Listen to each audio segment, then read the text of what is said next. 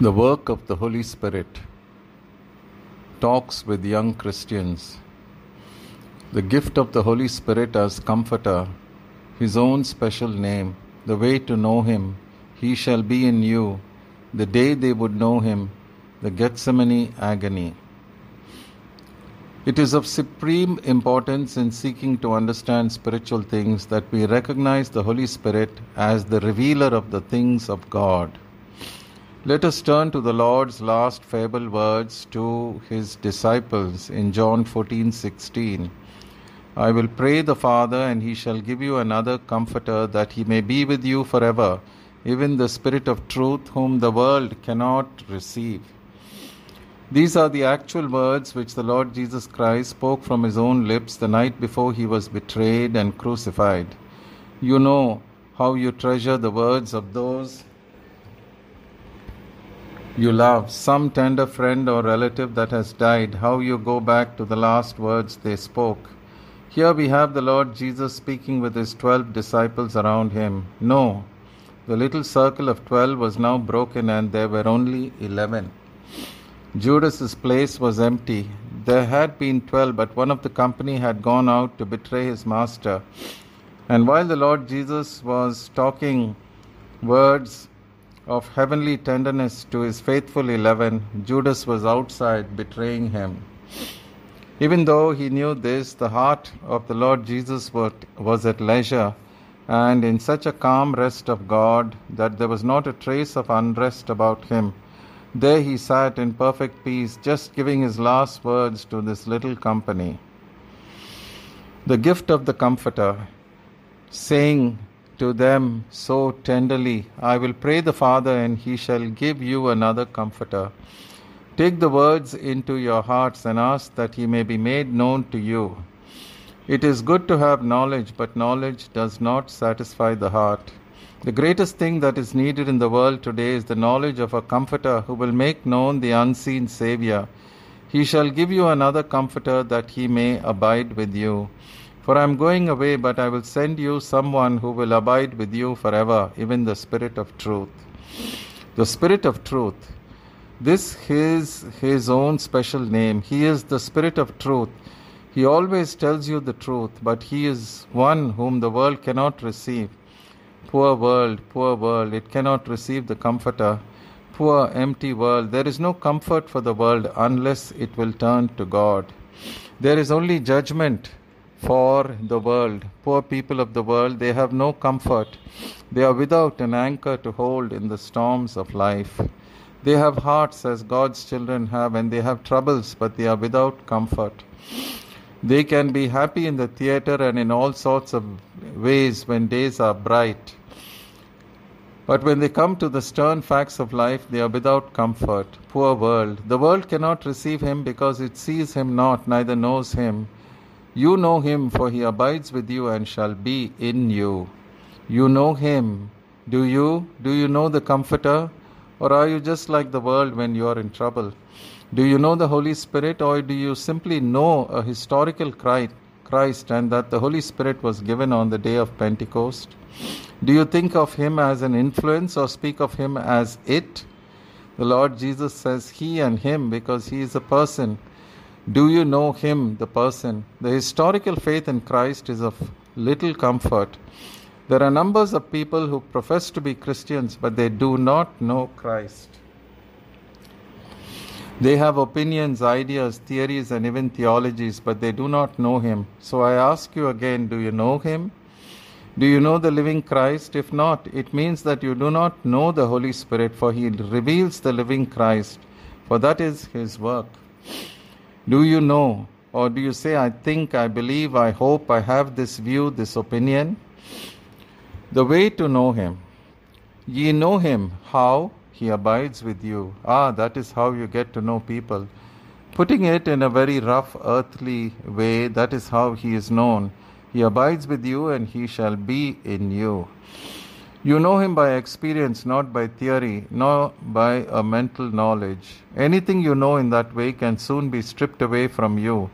But something that you have proved and you know from experience, no human being in this world can take from you. This is how the martyrs lived through their sufferings. God puts a living faith and knowledge of Himself into His people, which no martyrdom can tear out of them. Martyrdom may take away opinions from men and views and ideas, but no martyrdom can take out of the fiber of one's being what is wrought into it through knowledge and experience. That, I say, is what God wants to do for us. He wants the Holy Spirit to be a real person in us, to make Christ real to us in life, so that we cannot help living in the living one. It is not what you believe or think, but it is what you are, what is wrought into you as part of you, and what is greater than all that you merely see. You know Him, for He shall be in you. He shall be in you. There is a wonderful gleam of light in Dr. Elder Cummings' book on the Holy Spirit about that sentence, He shall be in you, in which he says that it means the Holy Spirit entering in and clothing Himself with you, just as He did with Gideon. Your outer body becoming a clothing to embody, so to speak, the Holy Spirit dwelling in the inner shine of your spirit. The Holy Spirit wants to reach the people, but He is Spirit and they are flesh. And how can flesh be reached by Spirit? There is no way of contact between them.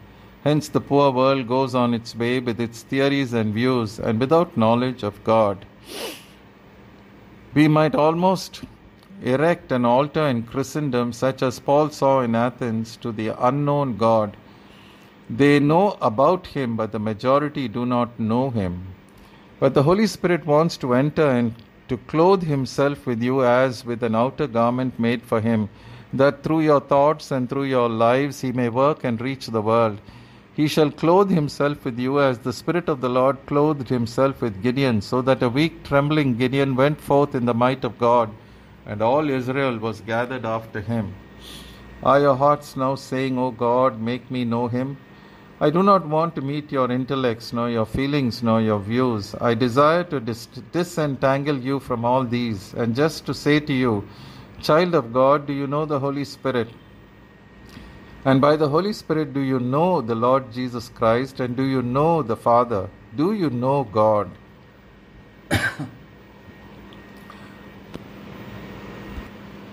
The day they would know.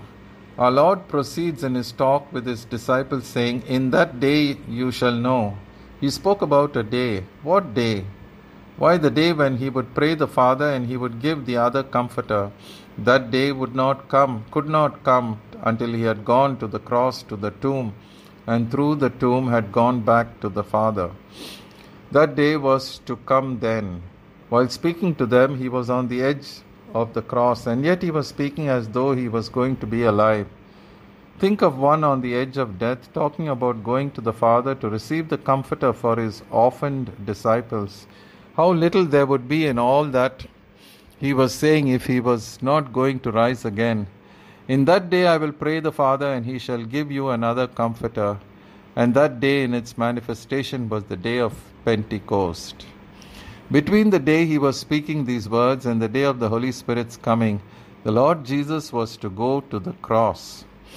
Oh, what lay between these words and that day! After speaking thus to them, He went out to the Garden of Gethsemane, to agony that could hardly endure the facing of the cross that was before Him. The Gethsemane glory. We are told by the writer to the Hebrews that with strong crying and tears he prayed to God to save him out of death in that anguish in Gethsemane. For he had died in Gethsemane. For had he died in Gethsemane, the world would not have been redeemed, and the Holy Spirit would not have been given. His body had given way under the anguish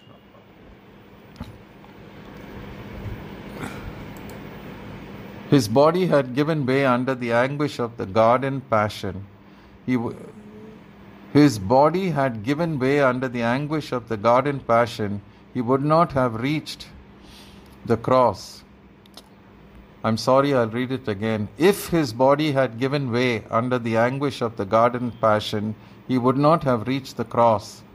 An angel was sent from heaven to Him in that agony to strengthen His body to endure the anguish and to enable Him to bear all that was coming upon him in that path from Gethsemane to Calvary.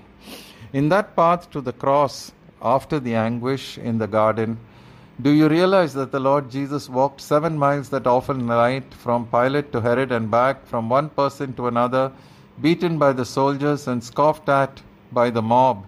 7 weary miles he traveled in the patience that never uttered a murmur, that never said, I cannot bear it, and that never for 1 minute turned round on his tormentors.